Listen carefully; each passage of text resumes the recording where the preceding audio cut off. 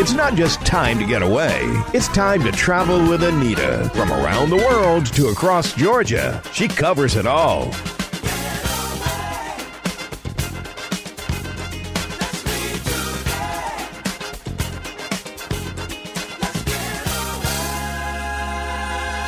Now, here's the host of Travel with Anita, Anita Thomas. Hello, hello, hello, and welcome aboard Travel with Anita and Friends.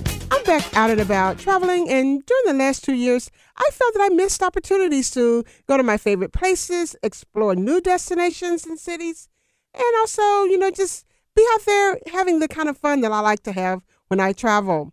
But one way that I have stayed connected to our beautiful country and so many wonderful destinations around the world is through photography. A good photograph can really take you to a place, to a space, to learn more about people, about cultures, and how others celebrate the special occasions in their lives. And we can learn a lot about other people and places just simply through photography. And I must say that I've always been an admirer of those photographers who can capture something special in a setting or in a moment. And you probably experienced that as well, where you're taking pictures with someone and somehow you look at their picture and you're like, we were taking the same picture, but look at how yours looks. They just have a way of capturing a story of a moment that's right there. Now, so during the last 2 years, like I said, I've just kind of lived through the photographs. And I've asked some of my photography friends to tell me some of their secrets. So on today's show, my friend Eric Lindbergh is joining me, and he specializes in photographing and writing about adventure travel, domestic and world culture, wildlife, and even wild places. And he likes to photograph all kinds of things, road journeys and wilderness expeditions and American road trips. I mean, I would just say he likes to be out there photographing everything. And he's also an award-winning photographer. So I want to share some of my conversation that I had with him. And I start my conversation by asking Eric, how did he get started? So Eric, thank you so much for joining me today. I've always been fascinated with your photography, and it just always takes me there. I mean, you tell such great stories with your photography. So how exactly did you get started? I've always been interested in photography, even as a young boy. My family got National Geographic magazine and Arizona Highways magazine, and I remember poring over those beautifully laid out magazines and photos, even as a young boy. So I didn't really pick up my first camera until I was in college, when I bought a camera to take with me during a semester in Italy. So that was when I first started. And I was at an art school, so I was surrounded by other people who really were able to see and observe and really pay closer attention to where they were. And I think that was my introduction to the world through a lens. Well, you said you were taking these art classes. Did you also take photography classes? I took a photography class, and it was black and white, learning how to develop and print film. So I actually, started learning in monochrome instead of in color, which is pretty much exclusively what I shoot now. Well, did you grow up around photographers? I know I grew up with a dad who, loved taking pictures and videos and that type of thing. He never became a professional photographer, but certainly for vacations and holidays, that camera was always out. So did you also grow up around photographers? My father, like you, my father would take a camera with us every summer when my family would take camping trips all around the American West. And he documented our travels. He was more of a snapshot kind of guy, but he did document a time that's long past, the American West back in the 50s and 60s. I also had a grandfather who was a professional photographer in Los Angeles in the late 20s and the 30s. So perhaps he passed it on through his DNA. Well, yeah, maybe it is in your DNA, Eric, because your photography, as I mentioned, is just so beautiful. I mean, you really know how to capture things. So how did you get so good with taking photos?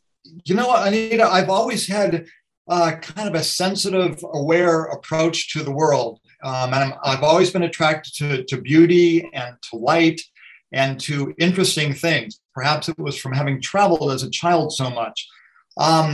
I don't have the ability to paint or to sculpt or to do other traditional art forms, but I am able to photograph. I feel like I have a deeper sense of seeing and observing.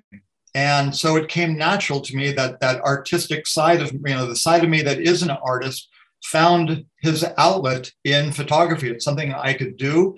And even though I don't have the ability to paint, I just was drawn to photography, and it seemed like a good fit for me. I felt very comfortable behind the camera, even when I was stumbling along in the beginning. As photographers, do you all say that you have a style? I mean, do you have a style of photography? Is that a thing? Yes, it is a thing. And, it's funny, Anita. In the past years, I've had friends and colleagues say, Eric, I can identify your photos, in a group with other people because you have that style that sets you apart. I'm not sure what it is, but I think to put it into words, I have a sensitivity and I have a rapport when I'm shooting images of people. I like to develop a relationship with them. So when I'm shooting with them, they're relaxed. I'm moved by things that are run the whole gamut of emotions, not just happiness and joy, but also sadness and grief and melancholy and more somber things. So I'm attracted to every sort of emotion of the human condition. I do like to get close to my subjects.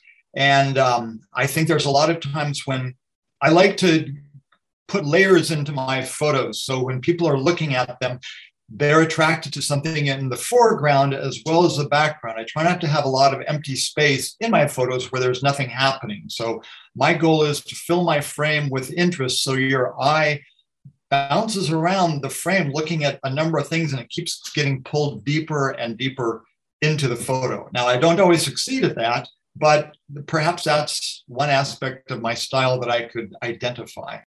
Well, it sounds like definitely taking photos of people is really your style. But what about landscapes or other objects or things like that? Do you also capture those things with your photos? Yes, I do. I love people photography, but I find it probably the most challenging because by nature, I'm a bit of an introvert. And so for me to go out and establish a relationship, a rapport with a stranger, get them relaxed, and then photograph them has always been a challenge for me. I learned how to do it, but it's much harder for me than finding a static landscape that really speaks to me. So to answer your question, I love people photography, but I also like landscapes. I like to capture culture. I like the unusual, the eccentric, sometimes the bizarre. I like to find humor when I photograph, whether it be in signs or in certain aspects of culture. So, and I should also say I love wildlife photography. I just came back from 3 weeks in the Okavango Delta in Botswana at 3 different game reserves, and it was exclusively animal photography, and I was just in my element. Oh, I'm so jealous. That is a trip that I definitely would love to take. I would love to do that.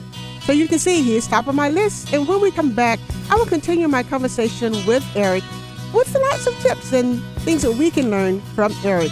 Back in a moment here on Travel with Anita and Friends.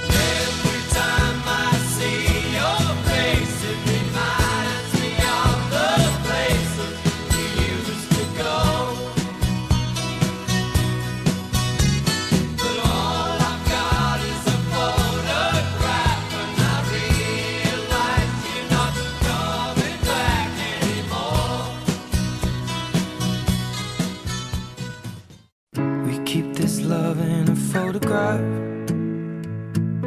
We made these memories for ourselves, where our eyes are never closing, hearts are never broken, and time's forever frozen still.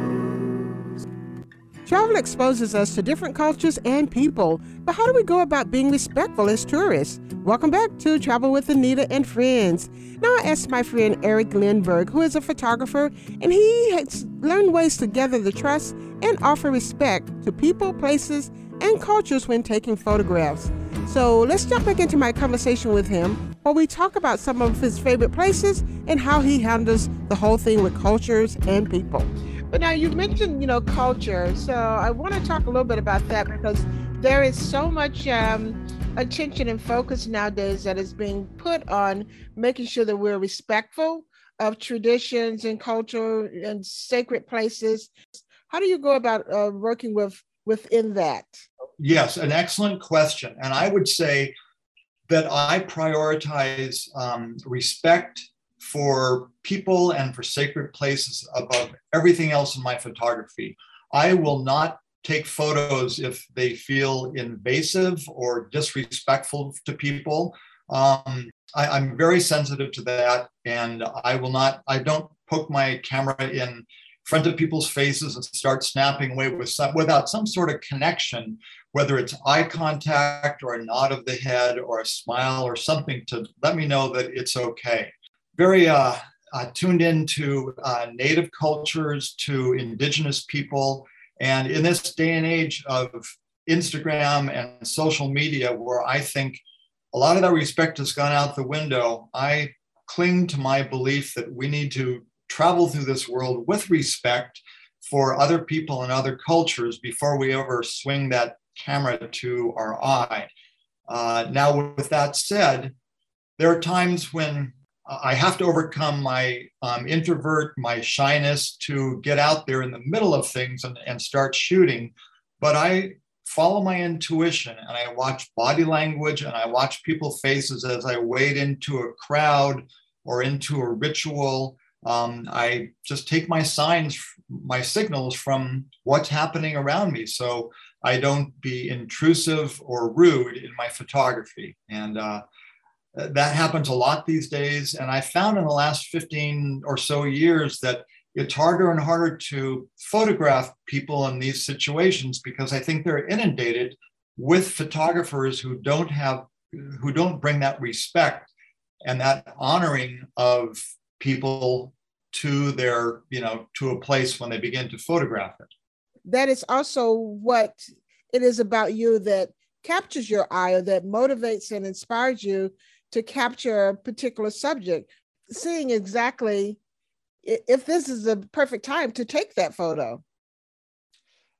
Yes, I do. I think back to the famous black and white photographer, Henri Cartier-Bresson, from the 30s and 40s, and his phrase of capturing, quote, the decisive moment.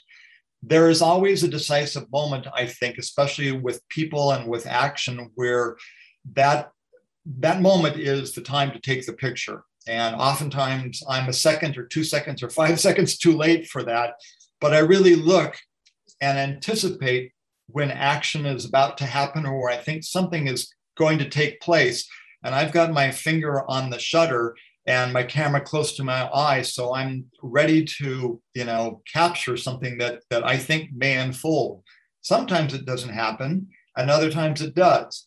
But I think that just being tuned into a setting and dropping into it, becoming completely aware of it, is advantageous. I know that when I have my camera in hand and I'm in a place or in a situation or a festival or whatever, I feel so in my groove. I feel so, in my, I don't want to sound cliche, but definitely I'm in that space where everything drops away and it's just me and where I'm at with my camera. And it's almost like a meditation, Anita, where everything else drops away and I just feel tuned in to that moment where I am. Oh, wow. Gave you a little goosebumps there on my arms there. Sometimes I get so caught up in the emotion or the experience of where I am that my focus becomes pretty laser sharp, and I'm almost like in a dance with the person I'm in with, or the animal or the place, that I have to stop and back out a little bit to see the bigger picture. And as you mentioned, to maybe get the whole story.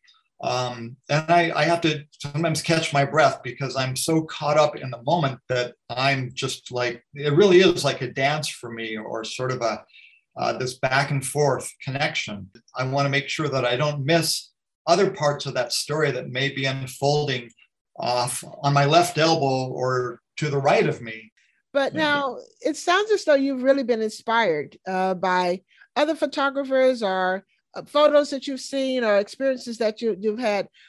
Can you give some names of some photographers who have inspired you, through your career? Certainly. There's so many of them, and I keep discovering new ones and being influenced or impressed by their work. In the beginning, I think for wildlife, Frans Lanting and Joel Sator and Art Wolf were all just blew my mind. It's the kind of photos where you look at it and say, how did they get that? They're all, masters at what they do. An early person who influenced me a lot was Galen Rowell. He did a lot of adventure photography and landscapes before he unfortunately and untimely passed away. I've loved some of the classic National Geographic film photographers, Sam Abell, William Allard, James Stanfield. And then some of the other cultural photographers that I really like are Sebastião Salgado. He's a Brazilian photographer, I believe, and he's just a master at shooting the human condition. Amy Vitale, Jody Cobb, Michael Yamashita, Steve McCurry, Chris Johns, Annie Griffiths, they're all National Geographic photographers. And last, I think I would also mention James Natchway. He's a war and humanitarian photographer. And his work, all in black and white pretty much, is difficult to look at, but they really reach deep down inside me and show me a part of the world that I've not experienced, but that move me as sort of the dark side of the human condition. Well, that's quite an impressive list that you have there. But now, Eric, do you have a favorite city or country where you have taken photographs and you want to go back and take more, or just something about it inspired you that maybe just kind of hangs around, not only in your photos, but maybe in your heart as well?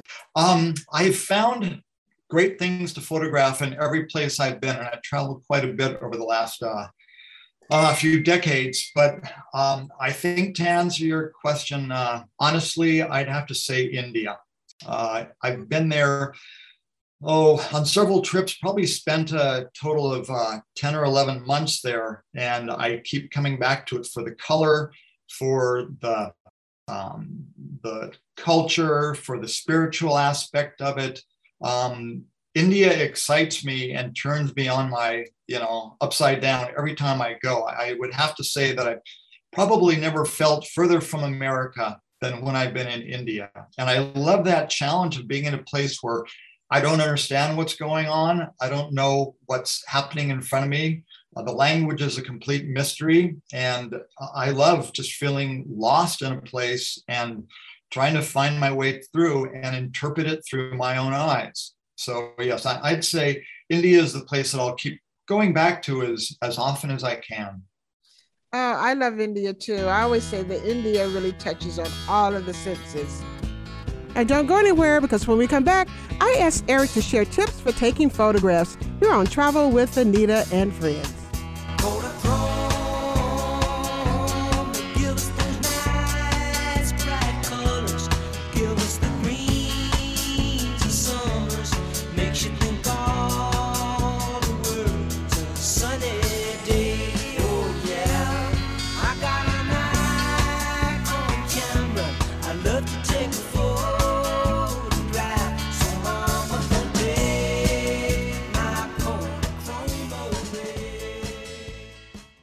Back on the road again, and you should be too. It's a great time to book a stay with one of Marriott's properties. There's a long list to choose from and options that will meet your style and your budget. You'll find all of the amenities that you like. Quick and easy check-in, convenient locations, comfy beds, waiting for you to relax after a day of touring. You've heard me talk about Allianz Travel Insurance, my travel buddy, taking all of the worry out of my trips so I can have all of the fun. Now Marriott and Allianz Travel Insurance are working together to provide benefits for Marriott's guests to cover things like trip cancellation because of covered illnesses or injuries up to a maximum amount, travel delays and trip interruptions, rebooking flights, and prepaid and non-refundable trip expenses like our sightseeing tours and entertainment. And now it's easier than ever to have Allianz Travel Insurance take all of the worry from your getaway too. One click and you're booked and insured. Do it all at Marriott.com. Freeze frame!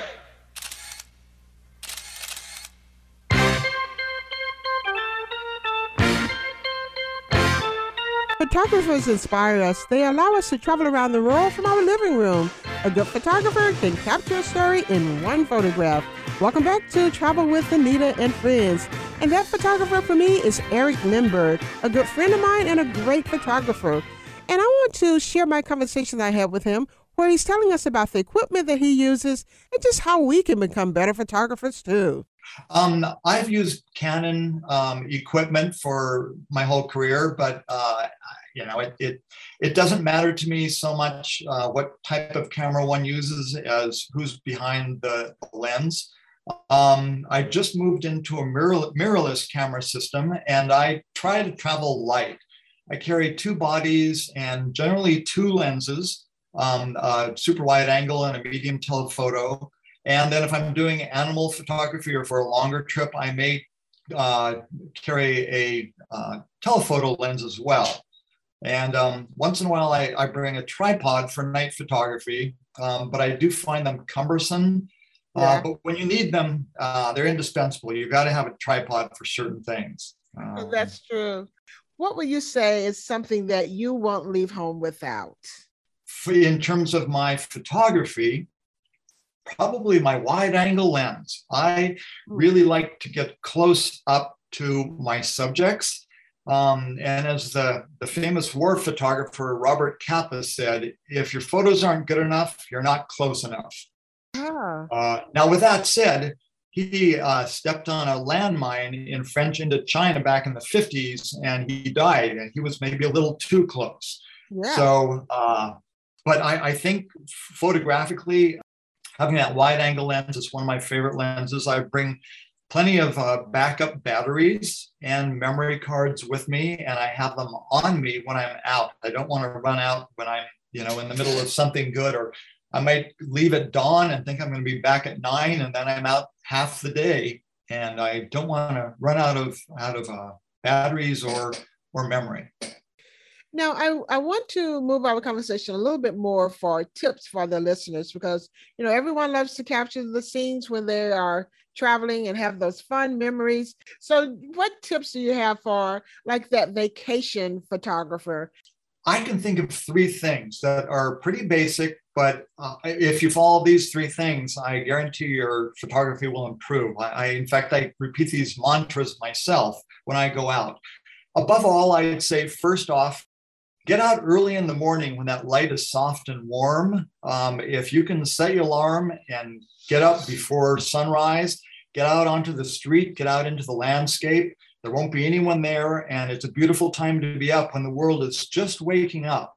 I love being out, even though I'm not an early morning person. I've just about never regretted getting up early when the world is sort of coming to life and the light's really good.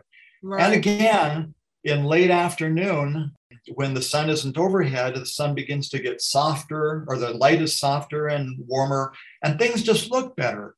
If you want good photos, I'd really say set that alarm, get up early, stay out late, miss meals if you have to. The food can wait, but the light can't.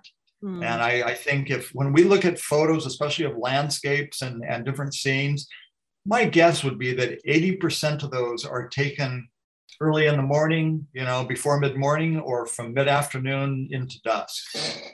That would be one. I think a second one, don't just snap your shot and walk away. I take time with my subject. I try different angles. I might crouch down and shoot low. I might try a higher vantage point. I circle my subject. I just look for different angles. And I find that if I slow down and take a few minutes, that first shot won't be my best one. It might be the 3rd or 4th or 10th, but I'll be much happier that I spent time there really observing and watching and seeing where the best shot is. And the third one, I mentioned it earlier, if your photos aren't good enough, you aren't close enough. Don't be afraid to move into a scene and fill your frame with what is attracting you. Be aware of what's, in the edges of your frame that maybe don't add to the photo. Eliminate those. And if you don't have a zoom lens, use your feet as your zoom. Walk into a shot, or maybe you're too close and you need to back up a little bit to include that funny sign in the corner or that interesting cobblestone street that's at your feet. Those are fantastic. I was making notes right there. So I know the listeners were too. But now, what advice do you have for aspiring photographers who would like to do what you do? One, and this is something I still do, is look at other photographers' work. Go to the library and get some books and study the photographers that you like. Study the ones you don't like. See what they did and what it is about their photos that attract you. Ask yourself what draws you to their work. See if you can bring your photos into the same light and life as some of the masters did. And you can go to bookstores and find them online. They're even visiting other photographers' websites and studying them. But if you have a local camera club, join it and see what other people are shooting. It's the friendly, competitive way to up your own game and to see what other people are doing and really get ideas from them and get inspired. I think also in this day and age, having a website doesn't hurt, where you can show your photos to the world and then market yourself, spread your website around to people. But what does photography mean to you? That's more of a kind of philosophical question maybe, but when you think of photography, I mean, what does it mean to you as well as to us, to humanity? What does photography mean to me? It is, as I alluded to earlier, it's my art form. Since I don't have skills of painting and I'm not a musician, although I love music, photography has allowed me to express myself, my sensitivities, my feelings, my observations to the world. I do feel like I see things differently than a lot of people, and I see things deeper, or at least I think I do, than some other people. And photography allows me to go out and express what I feel, gain satisfaction through capturing a moment of beauty or a moment of emotion or a place or a thing that will never be seen in that same way again. Unlike movies and video, photography is a freezing of a moment that we can't really see with our eye because it's only a fleeting moment. Now landscape is a little bit different. If you're watching a great landscape, at dawn, you've got a few minutes to watch it. But especially when photographing culture and people and wildlife, that instant lasts for a moment and then it's forever gone. And I resonate with that. I find so much beauty in the world and so much to see and observe. And I have this personal need to stop, to slow down, to observe and capture that. And for me, it's not only the making of an image, but it's also being in a place and looking and listening and feeling into it more deeply. I find as a photographer, I see the world more deeply. And for me, that's a gift.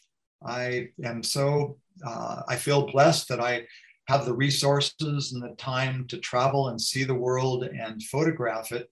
And I wouldn't have it any other way. Before I let you go, how can people see your photography and see your photos? You have a website, can they go there? And also, do you sell some of your photos to the general public? Yes, they can go to my website, which is my name, ericlindberg.com, LINDBERG.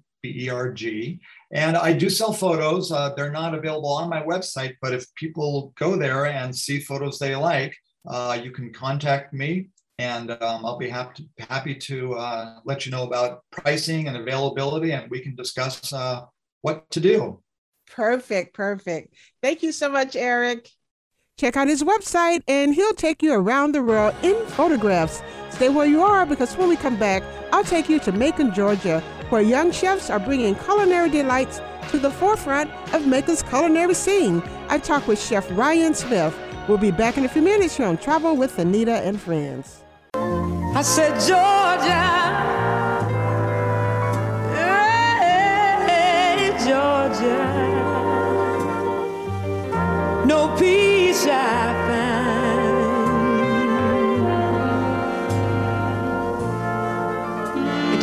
sweet and clear, yeah,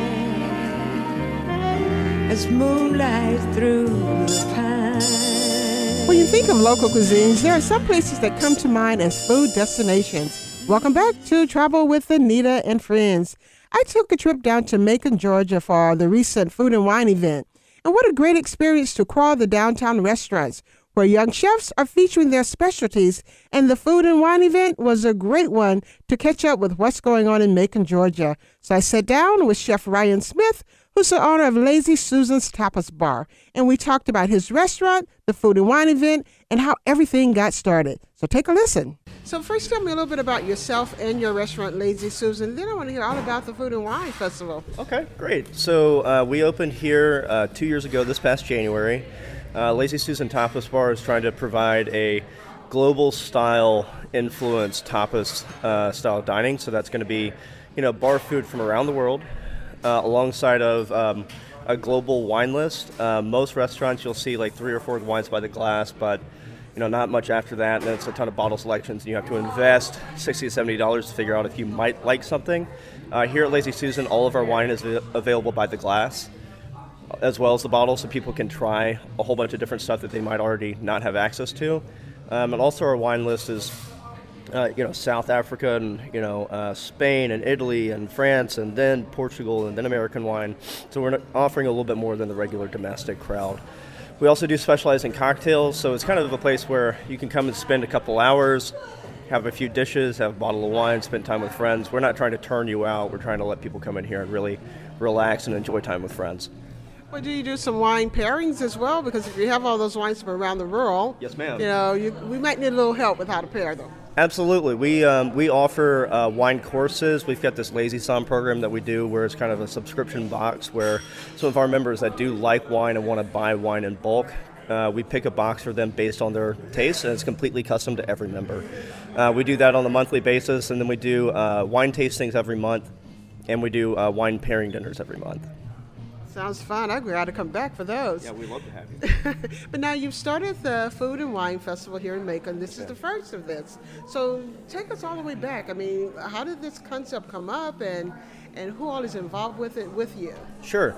So we started working on this concept about 6 months ago. Myself, Weston Stroud, who's the community leader, DeMarcus Beckham, who works in a lot of charities downtown, as well as Teddy Gandy, who is the farm and produce manager for Loy's Farm Stand here in Macon. We're talking about that there's a lot of beer fests, there's a lot of that kind of stuff going on, but there's not really a one food fest or two a wine fest. And most major food cities in the world have both of those things. And so, we don't have restaurant week here, we don't really have any of that, but Macon has grown up so much in the last 5-10 years. I mean, I've been here for 12 years this year, and it's just a completely different city, and I think it's not really getting its due as far as focus on food and wine and dining experience downtown. And so we just wanted to create an event where you could come and experience how the growth of downtown wrapped around local produce and a great wine sponsor. And so we got to work on that. We put together a grant, Weston and I did, for the Central Georgia Community Foundation, and they gave us our full grant funding. And so alongside of that, we're setting this up as an annual event. Our next event will be, we're going to do like these kind of food challenge events every quarter, and then we'll have a big blowout food and wine fest this time next year as well. Now, there were 7 restaurants that participated this year. Yes, ma'am. So let's talk a little bit about some of the restaurants. Sure. And I know everyone kind of had their own kind of take on Right. things, but everyone shared the same protein, Yes, ma'am. if I'm understanding correctly. Yes, ma'am. So the challenge was that every restaurant was going to be using the same produce list. We had a list of seasonally available produce, and then 2 protein options to pick from, both rabbit and pork belly. Us here at Lazy Susan and Oliver's were the only people to take on the challenge of the rabbit, and everybody else did the pork belly. But it was all using local farmers and using local produce provided by Loy's Farm Stand. And I thought it would be an interesting way to kind of show the versatility of all the restaurants downtown, given they were giving the option of the same thing to start with. And so they really had a way, an avenue to highlight their cuisine and their take. And so I think it really worked out well in the way that we kind of gave them an opportunity to showcase their talent. And I think we have such a vast array, like I was saying, restaurants downtown. We had a ramen spot, Kinjo, Oliver's, which is a French bistro, and then Okbolgi, which is kind of like a brew pub, La Bella Vita, which is an Italian restaurant, and then Vibes, which is kind of like a Jamaican restaurant, and Brookhaven, which does comfort food. I mean, and Lazy Susan Tapas, where we do Portuguese, Spanish food. So lots of different types of restaurants doing with the same proteins. And I think it was a really cool look at like the versatility of downtown and the versatility of local produce. Absolutely. I mean, doing the crawl last night, I mean, you could see that you had an opportunity to try, a lot of different styles of food. Right. And then just to be out and about, I mean, it was a really good feel also. Out at night, just kind of crawling from restaurant to restaurant. Yes, ma'am. So now for people who want to come next year to some of the other Sure. events that you have throughout the year, is there a website where we can keep up with you? Yes, ma'am. It's going to be makinfnw.com, so foodnecessarywine.com, makinfnw.com. You can check our events tab. Something I forgot to mention is that, alongside of our food crawl, every restaurant this week has a food and wine pairing dinner. And so it's just kind of a way to keep highlighting that there's multiple different dining options downtown, and also giving them an opportunity to plot those events for Valentine's Day week on a group calendar. Because right now it's kind of, you go to each person's website and you hope you can find something going on. Well, now we've got all that listed in one place. But That's great. yes, ma'am. One place, yeah. Yes, ma'am. And next year we're going to do the same thing. We're going to have a food crawl to kick off. Then we'll have events all week, and then the end of the week we're going to have a expo where we do a ballroom at Hotel 45 that just opened right downtown, and we'll do kind of like a Chopped style event competition. We'll have multiple sommeliers here and different liquor reps and wine reps, and really highlight what's going on in Georgia as well as what's going on in Macon. That sounds like a lot of fun, definitely. Now, how are the farmers markets involved? So Loy's Farm Stand is our produce sponsor, and they're a major part of our group. They're sitting on my advisory board, and we're trying to help them get into a brick and mortar. They've been in a farm stand for the last 4 years, and they're really getting to a place where they can expand. We're trying to help them expand their business and kind of reach the downtown market, because I think it's a growth market, and it's something that we necessarily need. I mean, we've got grocery stores around us, but we don't have access to great local produce provided by local farmers, and so I think that's a really great way to tie in what's happening in downtown cuisine-wise and experience-wise. But then on top of that, Loy's is got their location. They're getting set up and ready to go. Next year they'll be our sponsor again, and we'll continue to kind of push their message, like, hey, they're trying to provide food in neighborhoods that don't have access to great produce, and they take EBT, they take government aid, and they also donate a lot of that food as a charity to people that are dealing with food insecurity. And so I just think that's a really great message, and it's super necessary. And if we can do anything to help them grow the commerce side of the business, we'd love to be involved in that. That sounds fantastic. Sounds like really a good mission. Now, give me that website one more time as we wrap up here. And thank you so much, Ryan, for taking the time to speak with me during this busy time of getting everything planned. Well, thank you so much for coming down here and talking with me. I'm looking forward to seeing you all again. Check us out, Macon Food and Wine Festival at makinfnw.com. You can follow us on Instagram, TikTok, and Facebook. It's just going to be at makinfnw. Check it out while you're in Macon. Also, check around some of the things to do. Thanks for listening with me today. I'll be back in 2 weeks with more travel inspiration here on Travel with Anita and Friends. Bye-bye. Oh, I want to get away. I want to fly away. Yeah, yeah, yeah. I want to get away. I want to fly away. Yeah, yeah, yeah. Let's go and see the stars, the Milky Way, or even Mars, where it could just be ours. Let's fade into the sun, let your spirit fly, we'll be our one, just for a little fun. Marriott and Allianz Travel Insurance have partnered to make sure guests booking their stay at one of Marriott's hotels has a seamless way to say yes to travel insurance. One click and you're booked and you're insured. How easy is that? And you can do it all right on the Marriott Bonvoy app. Marriott wants to ensure that guests are taken care of while they're exploring the world. And Allianz Global Assistance Plans were created for Marriott to cover all guests staying in the room, family or friends. Options may provide reimbursement for prepaid, non-refundable expenses like airfare, expenses during covered travel delays, and medical emergencies. Allianz Global Assistance is there 24/7 with multilingual experts ready to help. Allianz Travel Insurance is my travel buddy. And now when you book your stay at Marriott, they're your travel buddy too. To book your Marriott stay, visit Marriott.com.